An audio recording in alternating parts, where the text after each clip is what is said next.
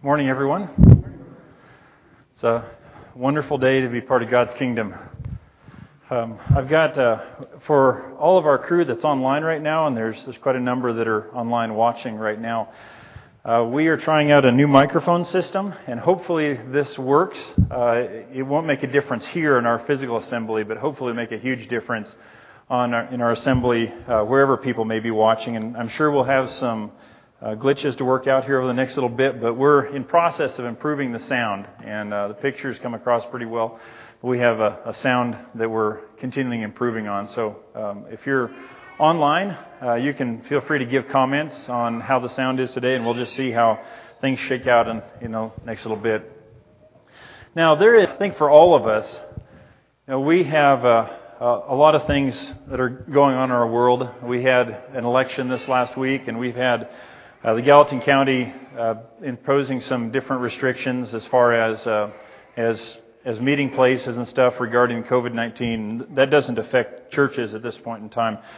But there's a whole lot of things that we could talk about today, and what I'm going to share is something that is much, much greater than all of that, anything else that we could talk about. There is a quote that, and I've shared it before, but it's a quote that really has impacted me. And it goes like this: the early church didn't say, "Look what the world has come to," but said, "Look what has come to the world." In other words, the message of Jesus and everything dealing with the gospel was much greater and much more important than anything else that is passing that we could talk about at any given time. And we're going to share some of that today from the book of Timothy that we've been spending some time in. But one way I want to share that I've seen this applied here in the last while, is on our church Facebook page. We use it for broadcasting lessons and keeping people up to date on stuff sometimes. But I know that Melissa Bachmeyer has been tasked with here a while back of just putting up scriptures that keep people in a good spot. And if you've been following it, we're going through 30 days of Thanksgiving leading up to our holiday of Thanksgiving.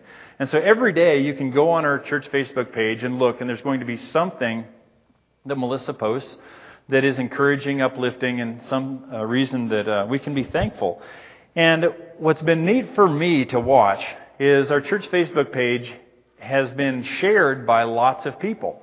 Sometimes it's shared by you that are part of the church, and a lot of times it's shared by people that I don't know who they are. Maybe they've been part of the church here before. I have no idea. But what's neat is that that's just one of the avenues from the church here that we continue to, Lord willing, being a blessing and call people higher through social media. And Melissa has done a fantastic job with that, and it's really, really neat. And so if you go through life and you think, man, today's just not the day, just pull up our church Facebook page, and there'll be some thought there in the previous days that helps call you higher and gives you some reasons to be thankful. And so there's a lot there that we can be excited about. Okay, the last few weeks I've been preaching through a section of Titus, because Paul, as he has sent Titus to Crete, he says in the book of Titus, he says, "I sent you there to appoint elders and to take care of some stuff." And it seems what Titus has done is Titus doesn't struggle with maybe a lack of self-confidence like we see that Timothy does. And Paul doesn't have to tell Titus, right, Titus, God's given you a spirit of power and not a spirit of timidity. He doesn't have to do that. He says, Titus, what I sent you there is to put things in order, not to get into all these constant debates with people about endless genealogies. Titus is going to go in and he's going to fix everything. And Paul's like, that's not what the point is, okay? You're not going to do that in this side of life, as some of that. But we see him telling Titus over and over and over again in the book of Titus. He says, Titus, teach them to do good. Because even one of their own poets from Crete has said that Cretans are evil, lazy gluttons all the time. And that testimony, that self-reflection is true. And so you need to teach these people to do good, is what he shares.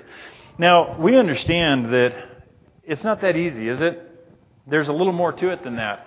In fact, Titus says in chapter 3, he says that we struggle to do good, don't we? Because at one time, we too were foolish, disobedient, deceived, and enslaved by all kinds of passions and pleasures. We lived in malice and envy, being hated and hating one another. Man, we can see that in our world, can't we? And when we talked about this section of Scripture, I shared that when I was in Albania, I remember sitting there across the table, the street cafe, with a missionary there, and he looked out and said, in this world right here, where there's 70% unemployment, there's people that steal manhole covers and sell it for scrap metal, and then the neighborhood just puts their trash in it. It's just terrible stuff that's happening in that world, all sorts of violence, all sorts of oppression. He said, I can understand how someone can wrestle with, is God there? But I don't know how anybody can wrestle with whether Satan's there or not. He's so evident. I think we can see that, can't we? When we look around our world is full of this sort of stuff. And Paul tells Titus, teach people to do good, because this is what else is out there. Teach them to do good. And he continues on in the next verses saying, but when the kindness and love of God our Savior appeared, He saved us, not because of righteous things we had done, but because of His mercy. And so this is the beginning of the how question. How do we do good when we see so much evil around us? First of all is that we have a really good God that is out there that's provided an example for us. Is that Jesus, who is God that is in the flesh, has come and walked among us. And as John 3:16 says, for God so loved the world that He gave His one and only Son, that whoever believes in Him will not perish but have eternal life. All this motivation for God sending Jesus was because He loves us. And so God didn't wait for us to get our act together. He didn't wait for humankind to get some stuff together and then send Jesus. It does say in Galatians that when at the fullness of time, when the time was right, Jesus came, born of a woman, became humankind or mankind just like us, walked among us and showed us this is what God is supposed to be about. And He gave us a phenomenal, unbelievable example. And so that helps us, because before that it's a stretch. What would God do in my situation? If we don't have the example of Jesus, it's pretty tough to figure that out. But with the example of Jesus, He shows us something powerful. This is how you do it. You act like me. You imitate me. You have the attitude that I have. As we continue on, here's what we're going to get into today. There is some really good news, is that there is this really good God that has made His living in us. Look at these next verses here. It says, He saved us through the washing of rebirth and renewal by the Holy Spirit, whom He poured out on us generously through Jesus Christ, our Savior. Now we're going to talk about this verse today, and so we're going to unpack it a little bit here. Because this is a big answer to the question, how? How do I do good? How can I leave that stuff behind that seems to prompt me to do evil, even when I feel like I really want to do good and I can't seem to swing it? How do I do this? Give me some insight to this. Here it is. Hey, let's start with what is shared here about this good God in us. Is that it says He saved us through Jesus Christ, our Savior. That's part of what is shared here in these verses. He saved us through Jesus Christ, our Savior. There's a word that keeps coming up in here. What is it? Save, Savior, saved. That comes up several times in these verses that we've looked at over the last few weeks. Is that God is a God who saves. Now, I spent some time here the last few weeks as hunting season has opened, wandering around the woods when time would allow. Last night, Landon and Matt Bachmeyer went with Luke, my son, and I. And we went out and we wandered around trying to chase animals. And as the weather started to deteriorate, I looked out there and I thought at one point in time, man, I hope nobody gets caught out in this bad weather tonight. Because there's times where the weather's great, and if we get lost and we get stuck out in the wilderness, then maybe for some of us that's great. That's fine. It's all right. I can survive this.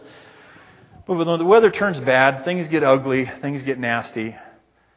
And if we get stuck or we get lost, it's so nice when someone can come along and save us, right? How many of you have ever been stuck in a vehicle? Gary, you got stuck? Unbelievable. Yeah, it happens, doesn't it? If you live in Montana, sooner or later you're going to get stuck. And maybe you're not in a place where there's a lot of people coming by. Maybe there's not going to be a wrecker come by. Maybe you're out of cell phone coverage. How does it feel when that person comes along and says, with a big truck, and says, hey, do you need any help? Thanks for saving me. Thanks for pulling me out. It's wonderful. It's great. And that's how God presents Himself here. He says that Jesus is saved us by His work. And He shares how this work functions.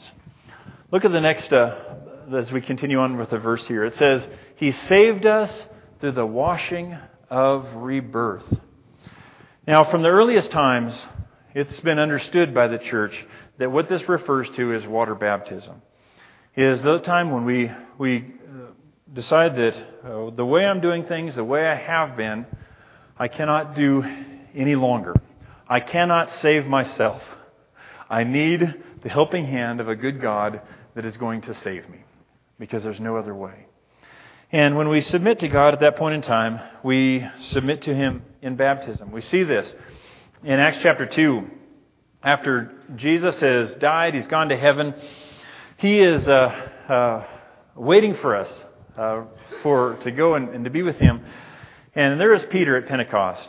And Peter shares with the rest of the apostles, the people that are there at this great Jewish festival, this Jesus was everything that we had been waiting for, and you executed Him. And the people said they're cut to the heart.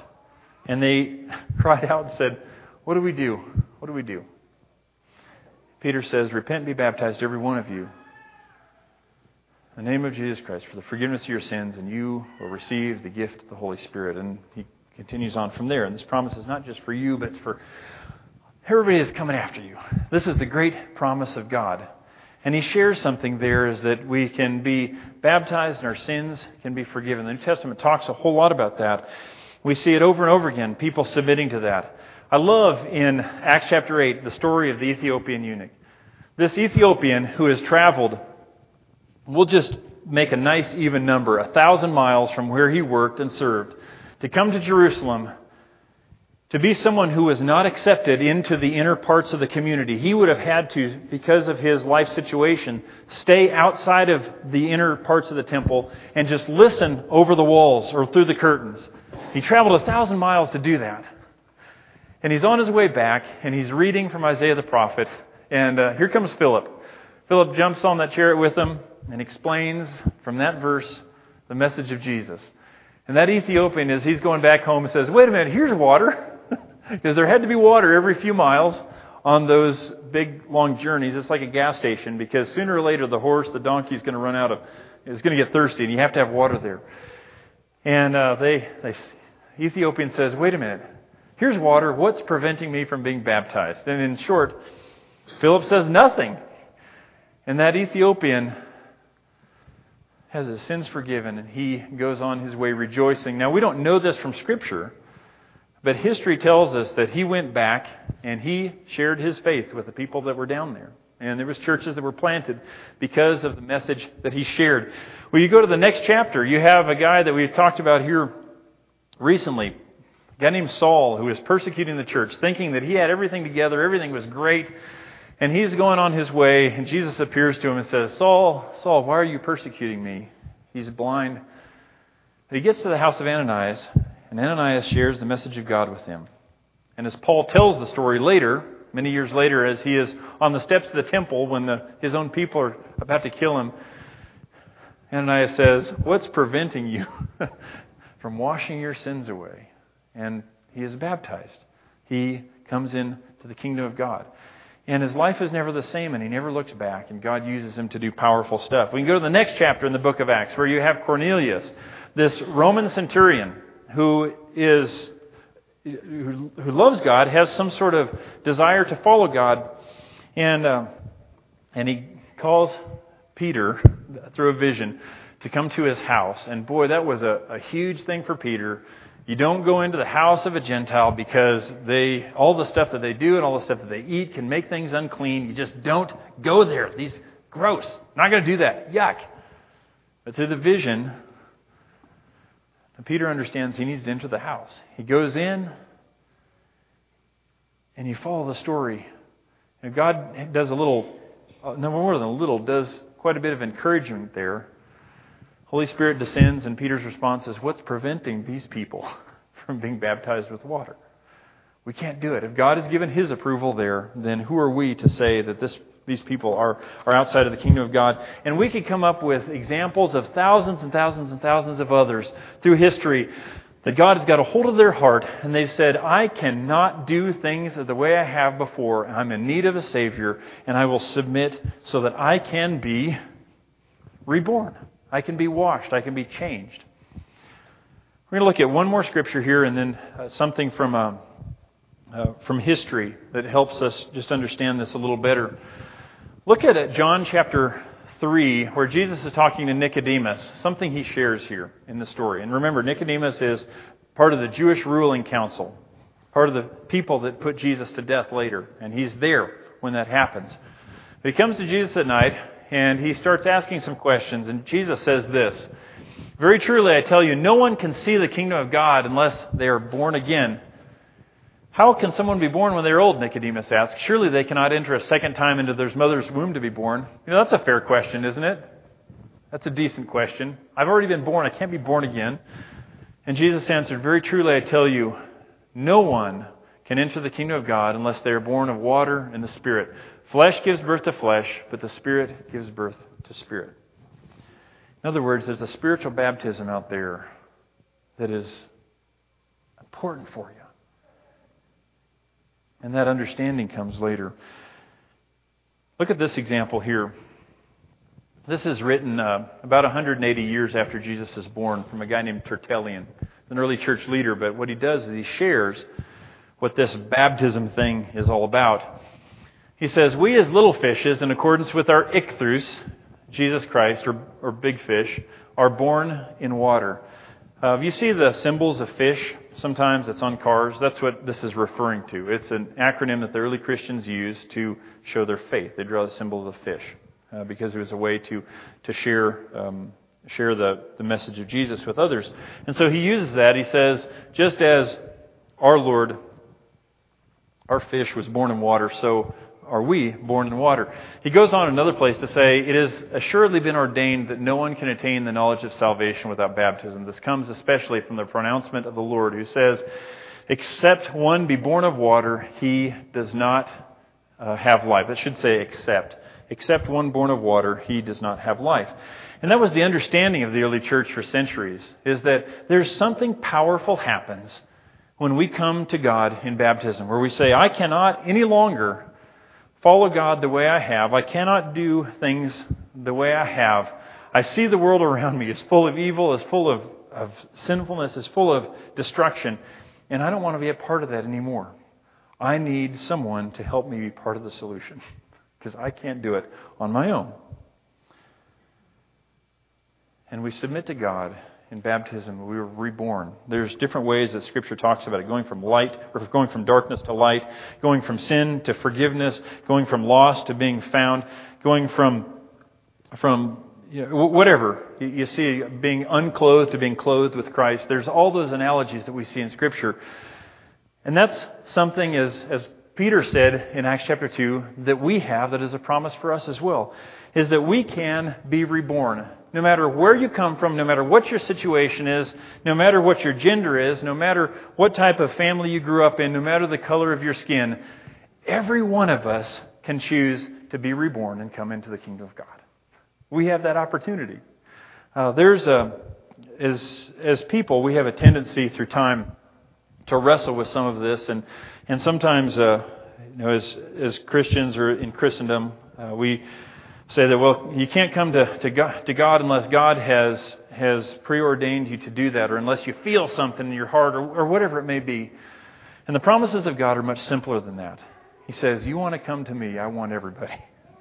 And what I ask is that you come to me in repentance and faith and baptism, and I'm going to wash your sins away. So all that of the past is gone. That's great news, isn't it? That's awesome news. That's the best news that's out there. Whatever you turn on, if you look at the news later today, what you're going to see right here is better than anything else you're going to see and more impactful. But the news doesn't stop there, does it, Mark?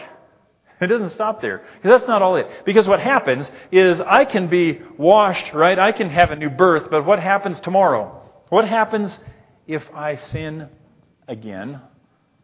Now, for all of you who have been baptized, have committed your life to Christ. And just as a side note, let me share this here. Now, we practice adult immersion because that's what the early church did. is because baptism is a statement of faith, and as infants or small children, you can't make that statement of faith. It's not there yet. But God takes care. He's shared, as Jesus says, the children came to him and said, "Let the little children come to me, the kingdom of God belongs to such as these."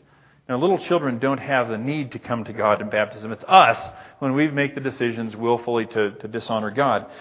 And baptism is immersion, as that's what the word means, is to dip, dunk, or immerse. And so that's how we practice that, because that's what we see happen for centuries in the early church, and that's what we do. But that's not the only picture here, right? And we're going to see what Paul says next to Titus. But something that's important to note here is that after we become Christians, we've been Christians for a while, sooner or later, something happens that even though we've been washed clean, even though we've been reborn, we sin again somewhere, don't we? I think that happens. Many of us have been Christians for quite a while. Denny, you've been a Christian for quite a while. Did you sin after you were baptized? Yeah. Gary, you've been a Christian for a while. Have you sinned after you were baptized? Yes. That happens, doesn't it? Because that sinful nature, as long as we're in this flesh, has not worked its way out of us. But there's more to this news that Paul tells Timothy here. He says something else. He says, He saved us through the renewal by the Holy Spirit, whom He poured out on us generously. Something I've noticed from Scripture is that God is a God that exists in community. We see this from the beginning, from creation. And God is a God that has continually wanted to be among His people. When He created the world, we see Adam and Eve in the garden walking side by side with God, right? We see them talking face to face with God. That's the way He wanted it. That was the ideal situation that God created that was perfect there, that we could walk side by side with God and talk with Him. He loves community. He loves great fellowship. Sin entered the world and destroyed that perfect relationship that we had with God. But you see, God isn't giving up. He never has. As God continues to approach people, He approached Abraham out of the blue sky, literally, saying, "Abraham, I am your great reward, and I'm going to bless all nations because of you." And He tells Abraham about Himself. And He puts up with all of Abraham's shortcomings, but says, "I'm going to be a very, very great reward for you. I want to be close to you. I want to be close to your descendants. And I've got a plan that I'm working here." Centuries later, when Moses is tending sheep and goats in the land of Midian, God approaches him and says, "Moses, I got a great plan. I want to be near my people, and you're going to be part of this. I have a great, great blessing in store for my people." And Moses wrestles with that. But you see, God is not giving up, and He's not taking no for an answer. We see that when you look at a map of how Israel camped when they came out of Egypt, God was in the center, and His presence in the most holy place, and the Israelites camped around, because God wanted to be there in the middle among His people. We see in the prophets where God would say, "I long to gather people to me like a hen gathers her chicks, but you're unwilling. Because of your sinful, hard hearts, you're pulling yourselves away from me. But it's not because I don't want that. I want you to come to me. I want you to be close to me." That's what that's what God demonstrates.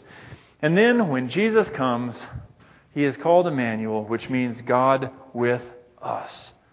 God in the flesh, walking around among us, sharing the love of God through example. And it doesn't stop there. We see the next step here is that God went far, far beyond just taking flesh and coming in this world and walking around among us. He did something much, much greater. Is God said, "I'm going to go even further," is that I'm going to indwell or live within my people as they come to me. And I have, honestly, a hard time getting my mind around that.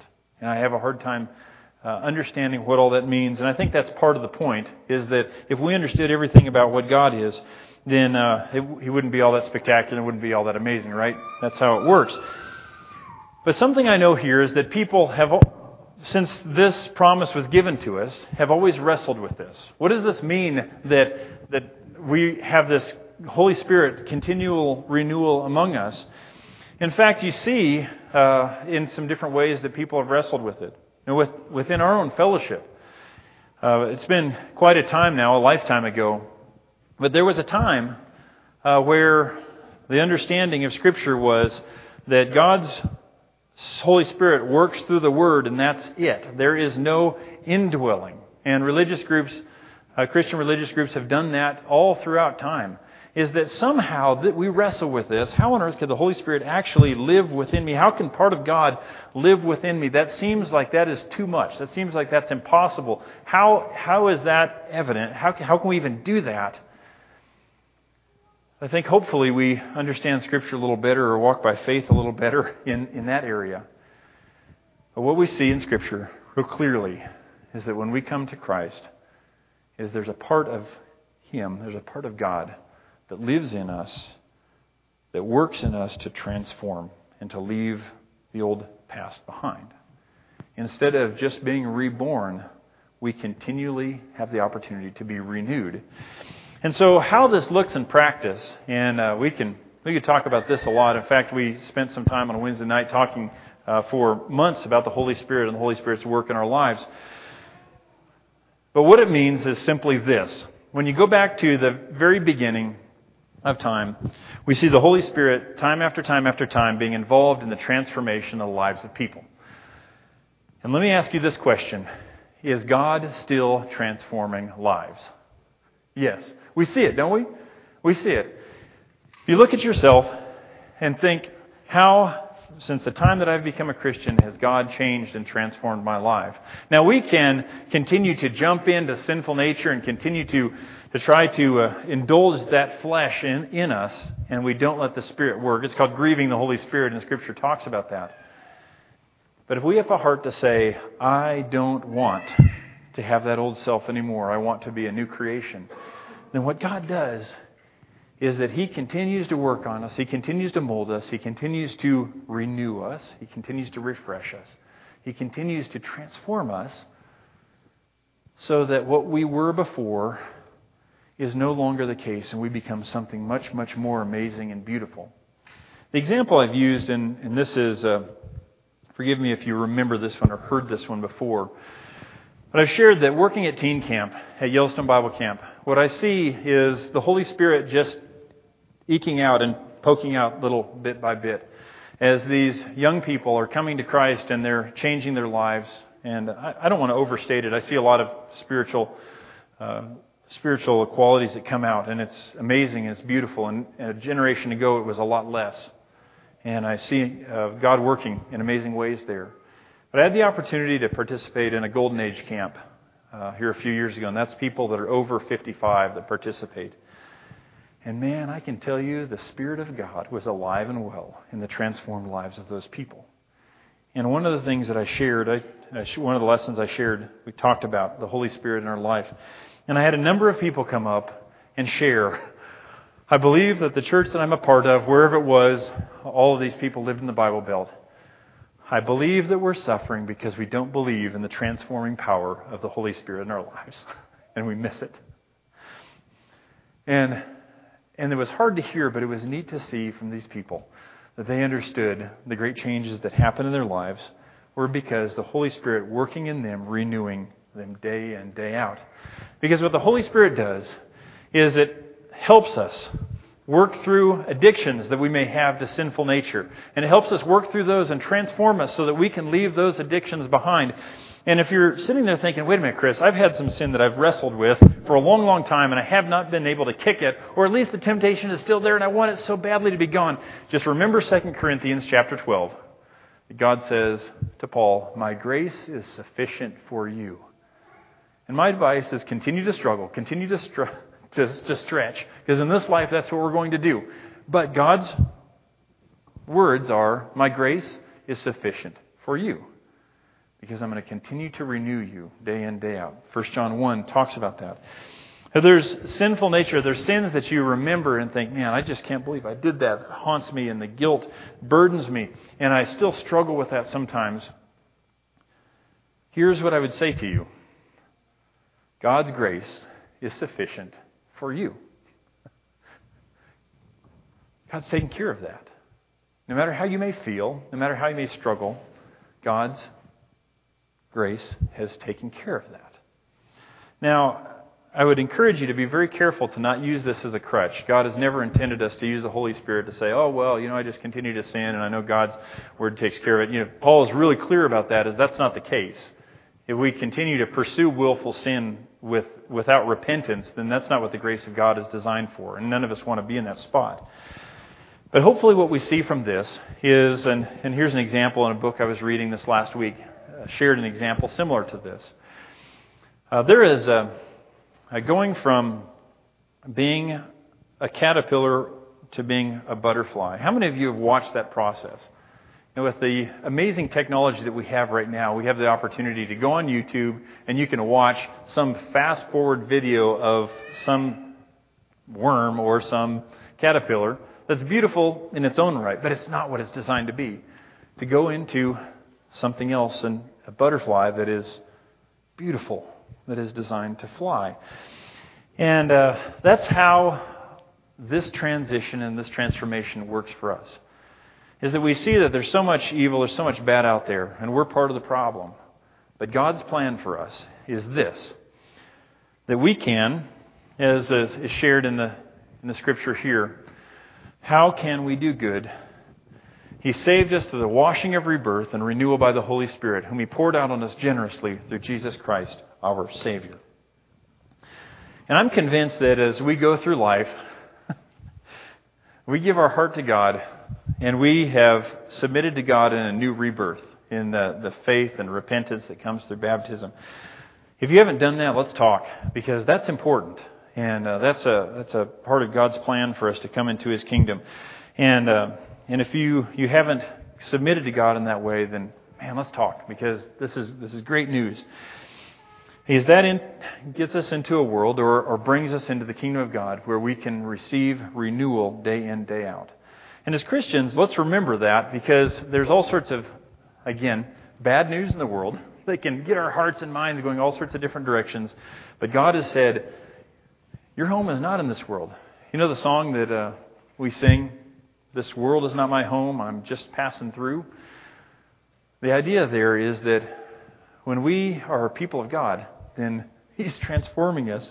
And whatever's happened in this world around us, we have much bigger fish to fry and much bigger things to concern ourselves with, because we are being renewed day by day and we have something to share with the people around us. I was thinking back this week on my own decision to follow Christ when I was in high school. I have shared that here 6 months ago, and I won't share it again right now. But whenever I think about that story, it still touches me. And I hope it's always that way. And I hope it is for you as well. Just take a minute to think about the day that you decided, I cannot anymore do things my own way, but I will submit to God and allow Him to save me. Think about that for a second.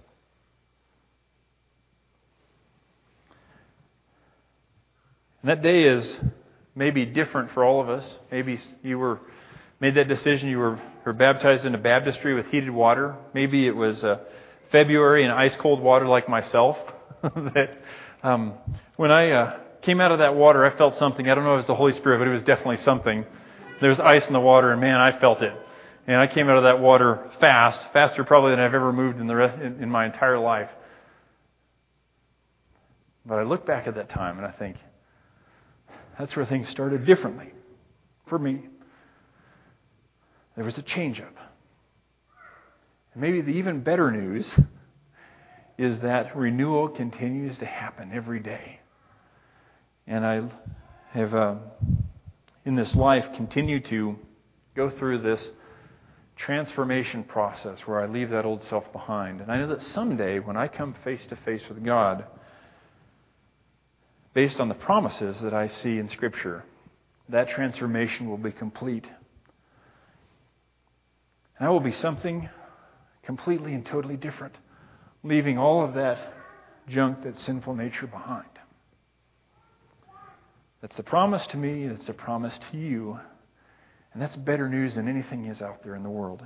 Let's not ever fall into the temptation of making Christianity something that is sterile, that is only academic, that is only cerebral in our mind. but something that touches our heart and changes our lives. Realizing that day in, day out, God is working in you and me, whether we feel it or not, whether we see it or not, whether we feel that there's some sort of experience that happens or not. Because, let's face it, most of the days that we live on this life, there's not something amazing, encouraging, earth-shattering spiritual that happens to us. Is there? Maybe there is. For Beth, it probably does. Every day there's something amazing happens, right? I just like to joke with Beth because she's a great example for all of us. But there's days that we think, man, I just didn't do well today, or this is not what I intended for today to be like, all sorts of things like that. But we have the promise of God, of Him saving us and giving us a rebirth and a renewal. And I'm convinced that more than anything else that happens in our world, us keeping this in front of our minds and our hearts every day, that I am reborn and I am being renewed continually, will do more to change the world than anything else we can ever participate in. Thankful for that. Amen? Are you thankful for the rebirth and the renewing of Jesus? It's beautiful and it's amazing. And I hope as all of us leave here today, that these words are on our lips and on our hearts. And to sharing the Lord's Supper together, and then we will sing our way back out into the world. And we have a lot to be thankful for. Amen?